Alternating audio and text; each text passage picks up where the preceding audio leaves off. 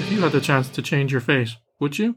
Hello there and welcome to Magic by Design. We're exploring the mythical forests of medieval Scotland this week with a review of Pixar's 13th animated feature, Brave, first released in 2012. But before we embrace our fate and dive into Brave, allow me to introduce myself. My name is Ken and I am joined, as always, by my co-host slash brother slash bear, Garrett. Garrett, how are you? Alright, so it's a movie about changing fate. Yes. The moral is that fate is not set in stone. You can challenge fate, you can overcome fate, and you have a say in your own fate.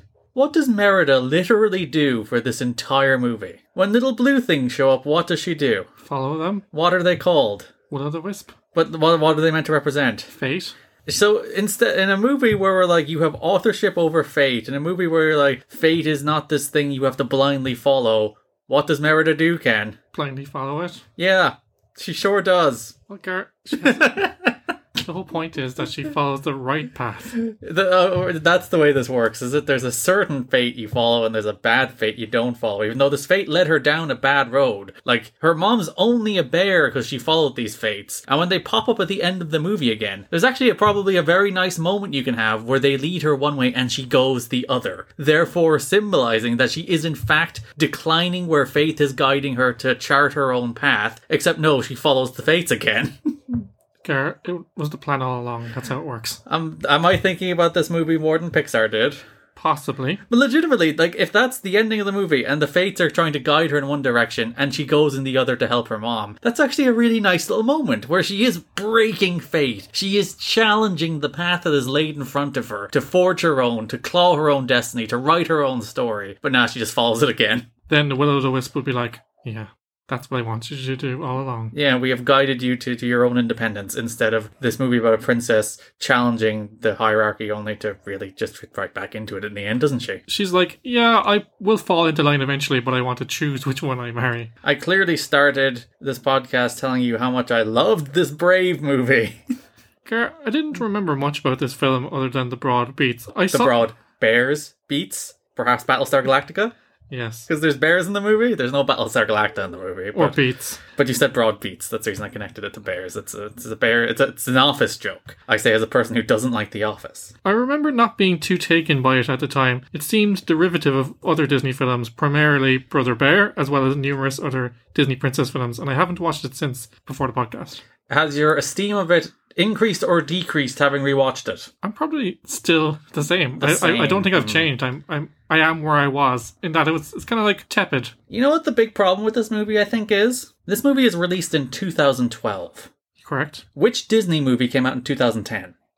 Tangled. Now, the whole idea of this is like Pixar is going to do a Disney princess movie and they're going to do it their way. But when you compare this to Tangled, in terms of how they handle Disney princess stories, Tangled is way better. Because as we said on the episode, if you haven't listened, go back. It's a good episode. They played with the tropes, defied them, reorientated them. They tried to redefine it, where this film follows them to the T. I really think that's the problem. This film is just a Disney princess movie. Like, this could just be Ariel, you know, being like not happy with her lot in life, not happy with the amount the world has put on her and the lack of agency she has in her world. I'm like, maybe it's not a terrible thing that kind of story is now cliche, that like a woman challenging her role in the world is now a story that has been told enough that it's a cliche as opposed to not being told at all. But it is a cliche. They do just lean into the Disney princess tropes without subverting them, without reinventing them, in the way that it felt like the likes of Tangled did, and then Frozen would be released the year following, which I think really shattered the Disney princess tropes in really interesting ways, as opposed to this, which is just Pixar doing a Disney princess movie without really bringing any of what you would expect Pixar to bring to it. I think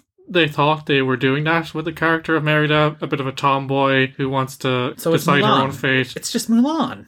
But at the same time, like, I don't think she like has the same agency over her story as other characters such as Rapunzel in Tangled. And also, she kind of stumbles across the resolution. So she's like, right up until the end, Yeah, everything she tries to do to take agency over her life backfires. Yeah, that's why. Yeah, you said it better, Gareth. That's what I was trying to get at. Yeah, it's just like, I tried to change my fate, except I turned my mom into a bear. I tried to save my mom, and then I failed at that too. And it's like, and like there's some like fun little slapstick comedy based on the mom being turned into a bear, which I think is the highlight of the movie. Still acting prim and proper despite being a massive bear. Yeah, there's some good like physical slapstick there, and that's fine. But I don't know, I don't much care for this movie. I just don't think there's much to it, other than it's a story you saw Disney tell countless times in their kind of like stock standard formula. It's The Little Mermaid, it's Mulan, it's all of those movies, Cinderella, all of these where you have the lead protagonist.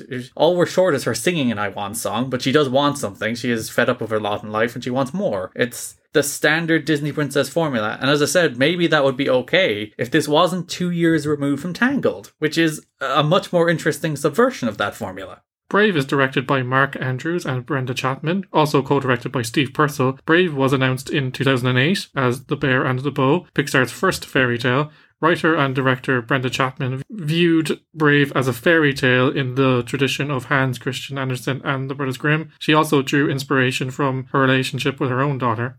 She would have directed Prince of Egypt. Yes. I don't think she's gone on to do much since. She was a screenwriter, storyboard artist on some of the classics in the 90s. But well, Gar, interesting that you say that. In October 2010, she was replaced on the film by Mark Andrews. So, do you know when you see co-director, you assume that they're working together on the film? Quite a lot of the time in Disney and Pixar history, that means that the original director was replaced, but still has to be credited. It's very similar when you see like there's like 7 writers on a movie. Like if any word somebody wrote ends up in a movie, they have to be credited as a writer in that movie. So like if any idea or concept that ends up being used in the movie, that's the reason you end up seeing like lists of writers. It's like there's ampersands, and there's like every single character you see in credits actually has a meaning that is negotiated. Like whether it's and or ampersand, it depends on whether it's a writing team or just 2 individual people wrote it. Where you see like the semicolons and all of that is actually meaningful in terms of who is actually contributing most to this movie. It's actually interesting stuff. She was removed from the film following creative differences with John Lasseter. John Lasseter is becoming quite the villain in the narrative of Pixar in later years. Is it the classic like auteur genius gets too much power, tries to assert too much control over other people's work, the same kind of control he would have rejected when he was in his younger days? Yeah, because he was fired from Disney and rejected their rigid ways and went off to innovate new technology and new ways of doing animation. I think it's a classic. It's almost like a trope. The old guard, is afraid to let go because they don't want to be undermined or feel like they'll be left behind. Or that's not the way Pixar do things. Yeah. And, in the process of trying to defend your corner, you almost, it's a self-fulfilling prophecy. You get removed anyway. It's not a good look to be like, this is the first Pixar animated feature to be directed by a woman. Yes. And we fired her. Exactly. While we do the Disney princess trope where we try to subvert the formula but then end up really just leaning back into it. Chapman said the news of her replacement was devastating, but later said that her vision came through in the final film and that she remained very proud of the movie and that she stood up for herself. Which, yeah, like for a film about, a young woman standing up for herself and controlling her own destiny, that's actually rather ironic. Little on the nose, isn't it? Brave was released in June 2012 to positive reviews and box office success, just over 540 million at the box office off a budget of 185 million, cheaper than previous 2 Pixar films, which were around 200 million. The film was preceded by the short La Luna by Enrico Casarosa, who recently made his directorial feature debut with Luca. So much better movie, so there you go. There's something that came out of this. Was La Luna good? I feel like that one was one of the good ones. It's the ones with they're basically farming for stars and they're in a boat. Yeah, I remember liking that one. In terms of the animation of Brave, it's notable because it looks bad, is what you're going to say? Well, it was produced using a new proprietary animation system called Presto. Filmmakers wanted to make the most complex visuals possible, so Pixar completely rewrote their animation system for the first time in 25 years. Little is known about the inner workings of Presto because, unlike previous iterations, it's not for sale and used only by Pixar. So Pixar actually started as a technology company who sold this technology to other companies to use for animation, but they did not sell Presto. Maybe they didn't because people watched this movie and went, ugh.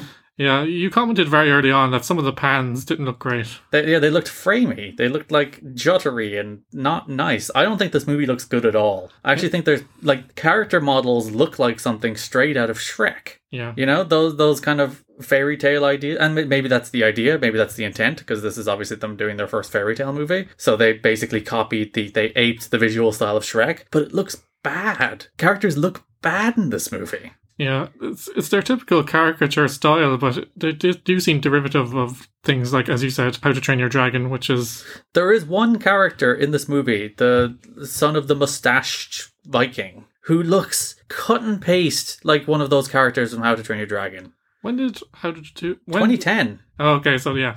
Okay. Like How to Train Your Dragon came out 2 years before this, and there's a character model that looks identical, like down to the eyes, the exact same as. Let me look up the name of the character from How to Train Your Dragon, so I get it right. But I think it's not Fish Legs. This is great podcast content. Well, that's what editing's for. It's not Jonah Hill's character. It's God. Why aren't you listing all of the characters? Oh well, you know the one. You'll see. I think it's Fish Legs. Why don't you just Google Fish Legs to see if it's right? I'm gonna Google Fish Legs Ingerman, the one played by Christopher Mintz-Plasse.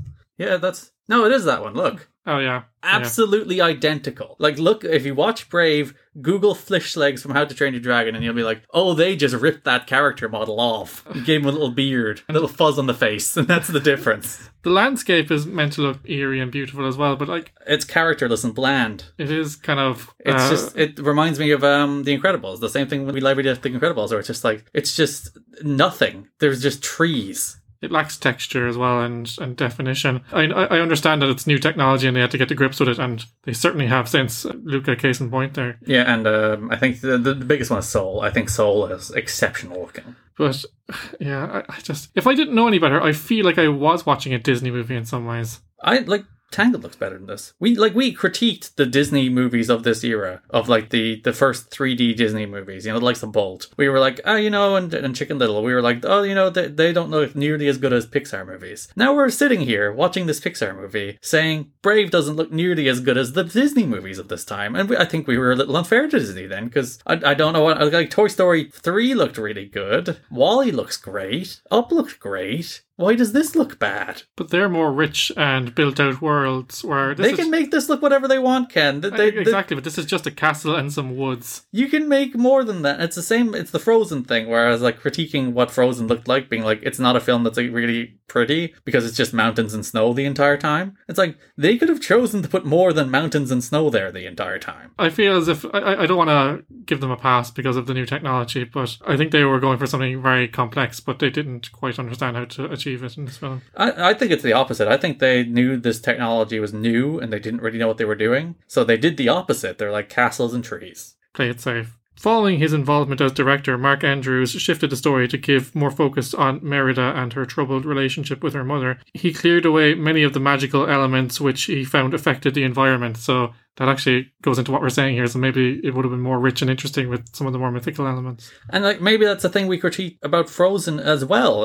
Interesting to compare this to film to Frozen on multiple sets, because it is largely a story about one thing that has magical elements, but the magical elements are unexplained and exist in the background. Very similar to this. But yeah, because we talked about how Frozen 2 really delved into the magical elements then, whereas the first one is just like, yeah, there are rock monsters, don't think about it. This film is like, yeah, there are fates, don't think about it. He did want to stay truthful to Chapman's story. He said that the bones of the film were totally fine. That was not the issue. What was hanging off the bones, there were problems. There were things that were not working. The focuses and balances were out of whack. So you wonder how much was excluded of Chapman's vision. She says it's pretty close to what she wanted in the first place, but I do think this film suffers from the fact that it has two visions. It feels like two different films combined. Yeah, the classic case of it's somebody else fixing somebody's story, and usually you just lose some character and lose some personality, and it just smooths everything. Instead of having like the specificity of one person's vision, you instead have like someone hatcheting one person's vision. And like maybe the choices he made were right. Like maybe the version of the film in the first place would have been even more bland and generic than this one ended up being, because this is a very bland and generic movie. But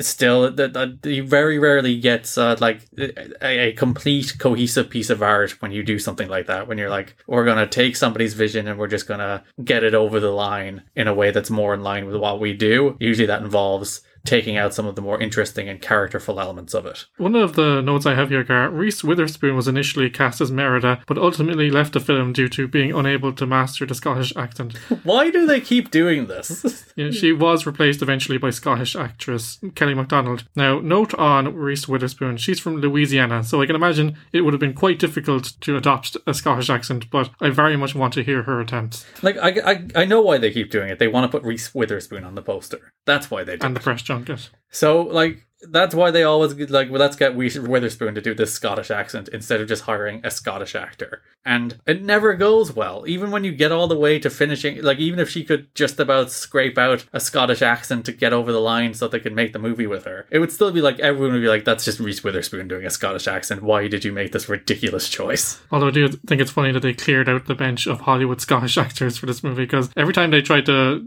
do a movie that represents a specific culture, you'll see this in some of the more recent stories with black actors or Asian actors, that they basically... Or like the Harry Potter series is the same thing. It's just like, let us find every single British actor alive to play one of the roles in this movie. And frankly, the British and Irish actor, they roll them all in. And then you're looking at the likes of Black Panther and Shang-Chi, which were released recently, and they have to basically empty the bench because there's not much there in terms of representation. So that's a story in itself. A problem in its own right, that it's like, we can put all the freaking Scottish actors in this one movie. It's like, well, yeah. Though, to be fair, David Tennant's not in this movie. So there you go. So there's a Scottish actor not in the movie. Even Craig Ferguson was the talk show host of the time. Yeah. But the voice... He was also in How to Train Your Dragon, by the way. Yeah. He's Scottish. In fairness, dragons aside, it's basically the same movie in some ways. Yeah, except it's a girl version of How to Train Your Dragon with bears instead of a guy version with dragons. Yeah.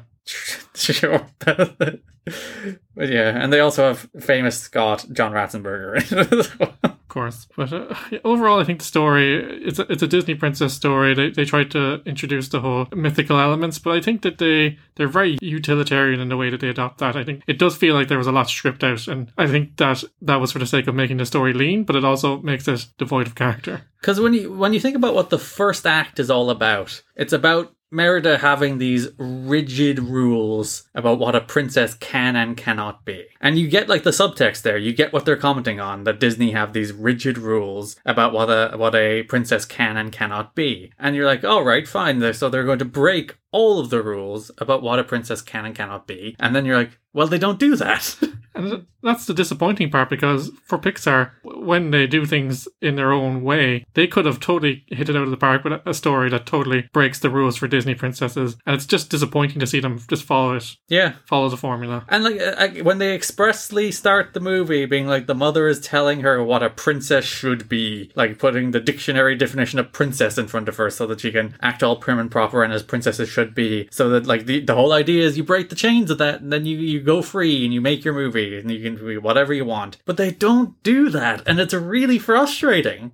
I mean, we're used to seeing Pixar come at these different stories, and this is a standard story, not even a standard Disney story. It's a fairy tale as such. We see those elements go right back to before even writing or language. They just didn't change anything. Like you would expect something different or interesting from a Pixar movie, but no. And like, we just had Cars 2, Ken. We're now officially in 2 back-to-back disappointing Pixar films territory. Yeah. Where it would have been unfathomable. Like, even The Bug's Life, which I don't think is the best movie in the world, is a good movie. And like, I'm not going to say this is a bad movie. I think it's better than Cars 2. And I think what it tries to do is perfectly fine. Like, the little story it tells about a mother and a daughter, like, falling out and reconciling. Like, that's perfectly fine. It's a nice little story. But it's nothing you haven't seen a million times before. And that's not Pixar. Yeah, and I do feel as if we're falling into territory where Pixar are losing their way. You don't know whether that's the leadership. We mentioned John Lasseter there. He's firmly at the helm, and he's almost ruling with an iron fist by the stories we're telling in these recent podcasts. And we're firmly in, this company is just a subsidiary of Disney. Yes, I was about to mention that as well. 6 years into this now. Like, they've owned this company long enough that, like, any sense of what Pixar was is gone. This is a Disney subsidiary. And I think it will be interesting in the future weeks to track, because we're getting close to the time, well, not so close, but in the next few films, we'll get towards the time where Lasseter was ousted from Pixar. And I'm not saying all their films after that were perfect, but to the point we made earlier, Luca and Soul were doing somewhat more interesting things than Pixar had been doing in the preceding years, because you mentioned 2 disappointing films in a row. Do you remember what we're going to review next week, or? Oh no, what's next? Monsters University. Oh no, do we really have to go into like, this is the period of the podcast where we hit like the Disney 2000s and we're just like, oh no, it's the unimaginative, boring, churned out movie period of Pixar. Yeah, so I don't really have many more notes on the story. I do. I think it's stupid. Oh, sorry. Go ahead, Gar. I have many problems with the way like the narrative of this story shakes out, because like the witch tells her, it's like, you have to repair the bonds that were broken. That's not cryptic, you know? It's not difficult for her to figure out.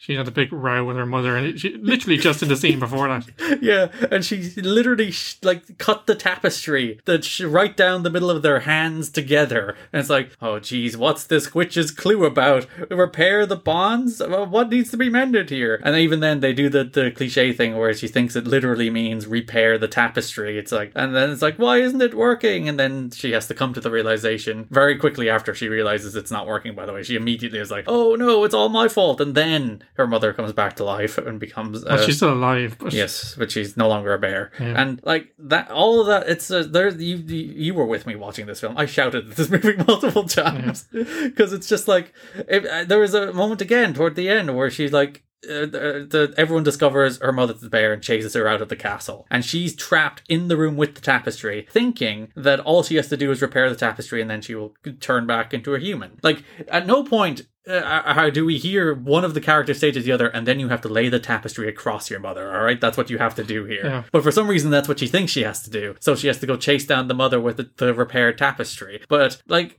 why wasn't she just like, oh, I can fix this immediately by sewing up this tapestry and everything will be fine? Based on what she's been told in this movie, and based on what she's told us in this movie, that's all she thinks needs to be done. But I think she still thinks she needs to pursue because the mother's in danger, so... But you can save her by turning her back into a human, by repairing well, she thinks she can, by repairing the tapestry. And as I said, the whole thing about her had taken like 10 minutes to realize that they had all that needs to be repaired is the bond between mother and daughter. It's like, again, the witch wasn't cryptic.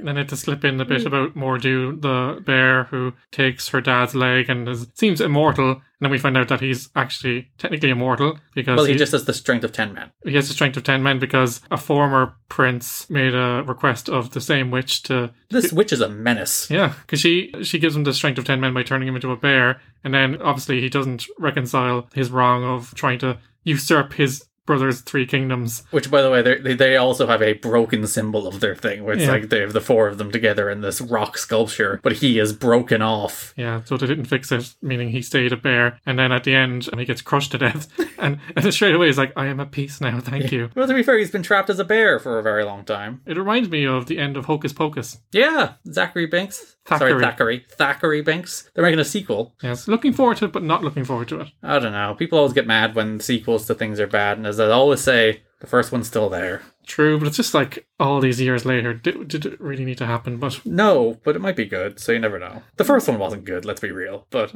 well, I love the first one. It's not a good movie. No, it's good because it's bad. It's not even bad, it's just good because you watched it and liked it when you were a kid. Yeah. And I love the movie. It's not a good movie. Just like the Power Rangers movie. Love the movie. Not a good movie. Just like Space Jam. Love the movie. Not a good movie. It's more of an emotional connection, but yeah. No emotional connection to this story, Gar. No, because I didn't see this in the cinema either at the time. I remember I watched it on Sky or whatever a couple of years later. So even then, I didn't even invest in this enough to go see it. It's shaky on a character sense. It's shaky in plot mechanics. I don't think it has much in the way of emotional heft. You know, when the mother supposedly turns into a bear at the end, and we all know what's coming next, that she finally realizes the error of her ways and the mother's turned back from a bear to a human. But none of that got even remotely near to pulling on my heartstrings. I was just like, all right, wrap it up, turn her back into a human. Yeah, because at that point it's just well, you know what's coming, and I know that, but normally in these films, if they've done it right, you're you know what's going to happen. You always know what's going to happen. But at least you have a sense of anticipation or dread, for want of a better word. But like, this film just felt like it had no stakes, because even the whole Mor'du finale lasted only like a minute, maybe. Yeah, the bear shows up, fight, rock falls on him, dead. So there's no villain in this movie as well, which, I can't think how you would have inserted a villain, but at the same time, it did miss stakes. Yeah, again, I think that this film is just always fundamentally flawed by just how like rigidly it did stick to the Disney princess movie formula, while trying to pretend it was subverting it, which I think set it up for failure from the very beginning. And I said, especially coming out of Tangled, which was 2 years prior, where we do have, and even like Princess and the Frog before that, is doing like much more interesting takes on like the Disney princess formula, and we would have Frozen the year following. So like, while Disney is legitimately reinventing what a Disney princess movie looks like, you're just reinforcing it. So like, the film was doomed from the very beginning in that regard, and it never quite recovered. Like, I think we've been very down on this movie. I feel like it's harsh, but yeah, because it's really fine, but that's the problem. And fine by the standards of Pixar isn't good enough. You know, when we talk about the movies like Up and talk about movies like Monsters Inc. and Toy Story and WALL-E, like just truly exceptional pieces of filmmaking, fine doesn't cut the mustard. They've set a standard that we come to expect excellence and interesting things about everyday stories, and this isn't. It's not an everyday story because it's fantasy, but it's something that we all know and hear in our everyday lives. I cast my mind back to when I heard about Brave, and it was a few years in development, as we said, 2008, so 4 years. And like, when I heard about Brave, I was interested because I was like, what are Pixar going to do with this princess story? And, we built up a lot of good faith with Tangled, as you said, and it just left me disappointed that they didn't do anything with it. Yeah, and like, as I said, there's some good stuff in this movie. As I said, the bear slapstick, good fun. Yeah, like humanized bears. You probably actually, to be fair, seen it all before in Brother Bear. Yes. But it's still good fun. And I think the film has both a nice soundtrack and score. We're going to move on to that in a second. To its credit, though, I think that Brother Bear has an easier time because both characters are bears, but they can vocalize, whereas some of the more fun stuff comes from the fact that she can't express herself. Yeah. Even then, I was shouting at the movie again when she was like, clearly she's telling you to take your bow off the table, Merida. You're such a stupid daughter. Garrett, one of the saving graces for this film, as you mentioned, is the score. The score for Brave was composed by Patrick Doyle and performed by the London Symphony Orchestra. The orchestra was conducted by James Shearman. To bring some of Scotland's native flavour to the music, Doyle used traditional Celtic instruments such as bagpipes, a solo fiddle, Celtic harps, flutes, and the bowron, which we have here in Ireland as well. Bowron. We do share a lot of Celtic culture with our friends in Scotland. In the Scotland, yes. Quote from the Scotland. Yeah. Quote from Doyle, I employed many classic Scottish dance rhythms such as reels, jigs and strathspeys, which not only serve the action but keep it authentic. As part of his research, he spent time in the Hebrides studying unaccompanied Gaelic psalm singing. Not many people know this, Gary, you touched on it, but Scots Gaelic and Irish are actually very, very similar, and some of the words are identical in some cases. Yeah, they're both rooted in the same language, because there was originally the single language of Gaelic, which we shared, and obviously they splintered and rooted off, and like Irish is a variation on that, and then Scots Gaelic is a variation on that. I don't know, do they speak Scots Gaelic much? I don't even know. I think it's there. I think it's niche, like it is here, and possibly even more niche than because I obviously know that like Wales have a culture of speaking Welsh, and obviously we have a culture of trying to keep Irish alive. I'm not as much sure about Scots Gaelic. I freely admit I'm ignorant about that. Yeah. So I mean, at one point we see them play shinty, which is very close to hurling as we have it, and they still have that. So I imagine that they have some pockets of Scotland that try to keep those traditions alive. But Doyle also wrote a number of songs for the film to add to the ones composed and performed by popular artists on the soundtrack, one of which we will hear a little later on. So yeah, like the music and the instrumentation is nice. I think we respond to that in particular because it's within our own culture. But it's just really nice. You have like Mumford and Sons and some of the more popular artists at the time adding to the soundtrack, but it doesn't sound like it's outside of the rest of the music of the movie. It all fits together nicely. Yeah, like and mostly because it's like those songs are written by Mumford and Sons, not performed by. So it keeps a coherent musical feel to it by Birdie is apparently the person who performs the Mumford and Sons song. Yeah, I actually like all the songs in this movie because they do tell us something about the story, but also they're just nice songs and they fit within the overall motif. But again, it kind of goes back to making it feel more like a traditional Disney princess movie. Because like Pixar aren't really particularly known for songs. Like there's the whole episodes where Nicole has been absent due to the lack of songs in these Pixar movies. Whereas this has several songs as a Disney princess movie would, to your point. Songs that drive the narrative. I suppose they stopped short of people singing the songs, other than Billy Connolly, who sings songs, but it's more of a spoken word thing. Yeah, talk singing. Moving on to the legacy of this film, Brave is dedicated to former Pixar co-founder Steve Jobs, who died in October 2011 before the film's release. So there's a tribute to Steve Jobs in this film. Yeah, in the end credits. And maybe the fact that one of the Scottish tribes was called Macintosh might be also its own little... Yes, because it actually, McIntyre probably would have fit better. Yeah. This is the first Pixar film with a female protagonist, as well as the first Disney princess created by Pixar. It feels like this was what this film was all about, a vehicle to create a new Disney princess. So you can sell the action figures and you can put them in Wreck-It Ralph. Yeah, and, you know, the theme parks, all that stuff. The film won a hat-trick of animation awards, the Academy Award, Golden Globe, and BAFTA for Best Feature Film. And as much as she was replaced, Brenda Chapman is the first woman to direct a Pixar film. Yep. But then she was replaced. But then she was replaced. And undermined. So, yep. Let's see. Frankenweenie, have you seen that? No. Paranorman, have you seen that? Yes. Wreck-It Ralph was the other movie that year. And actually, the film I would have given it to over Brave, Pirates and Adventure with Scientists. Actually, a very fun film. I like that movie a lot. So that would have been my pick for the best animated feature that year. Yeah. I also like. I think I like Paranorman more than this. I probably Brave and Wreck-It Ralph. I know I was down on Wreck-It Ralph, but I still probably prefer Wreck-It Ralph over Brave. Yeah, all these movies were robbed. To sum up, I think it's almost ironic that this film is called Brave because there's nothing really brave about it. They haven't. Oh, you got him. Owned. Owned. They haven't broken the mold here, as you would expect from Pixar. And in fairness, it sounds like we hated this movie. I would never say that because it is an enjoyable watch, but it's not anything that you haven't seen before, as you said earlier. It's derivative of other works. If you take it on its merit, I think it's a solid watch for an evening. It's perfectly fine, and it's short, yes, which helps.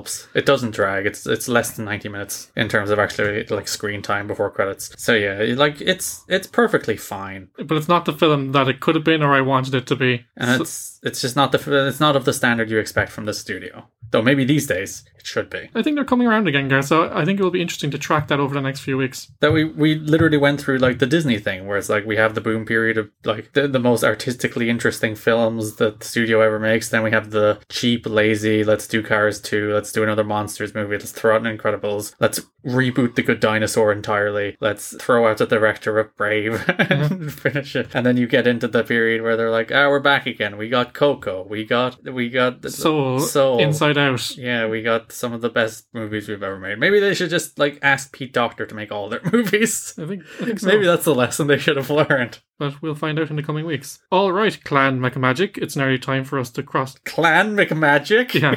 Oh, God. It's nearly time for us to cross the ocean on a voyage home for another week. Resident Magic by Design singer Nicole is here in just a few minutes with something special for us. But first, one last tale. New episodes of Magic by Design land every Monday, where all magical podcasts are downloaded. Stop by our website at magicbydesign.buzzsprout.com to find a full list of podcast platforms. We are everywhere on the internet: Apple Podcasts, Spotify, Google Podcasts, Amazon Music, YouTube, you name it, we're on it. Make sure to subscribe wherever you get your podcasts so you never miss an episode. Discover the world of Magic by Design on social media by seeking us out on Facebook at facebook.com/Magic by Design Pod, on Twitter at Magic Design Pod, and on Instagram at Magic by Design Pod. If you like the show and want to be a champion to help us win new listeners, please do consider giving us a review on your podcast platform of choice. If you don't give us a 5-star review, we will curse you and turn you into a bear. Or worse yet, a Scotsman. How dare you? Ken just disrespecting the entire nation of Scotland here on the podcast. Come at me. Next week, we will be watching Pixar's 14th animated feature, Monsters University, so be sure to tune in for that. But until then, stay safe and remember, our fate lives within us. You only have to be brave enough to see it. Wise words, Gar. Very brave. Now then, it's time for a musical finale that only Magic by Design can deliver. Nicole is in her element this week. She's here to send us off to our slumber with a rendition of Patrick Doyle's original Gaelic lullaby, Widen Usul Bon, or Noble Maiden Fair, from Brave. Thanks for listening, and see you next week.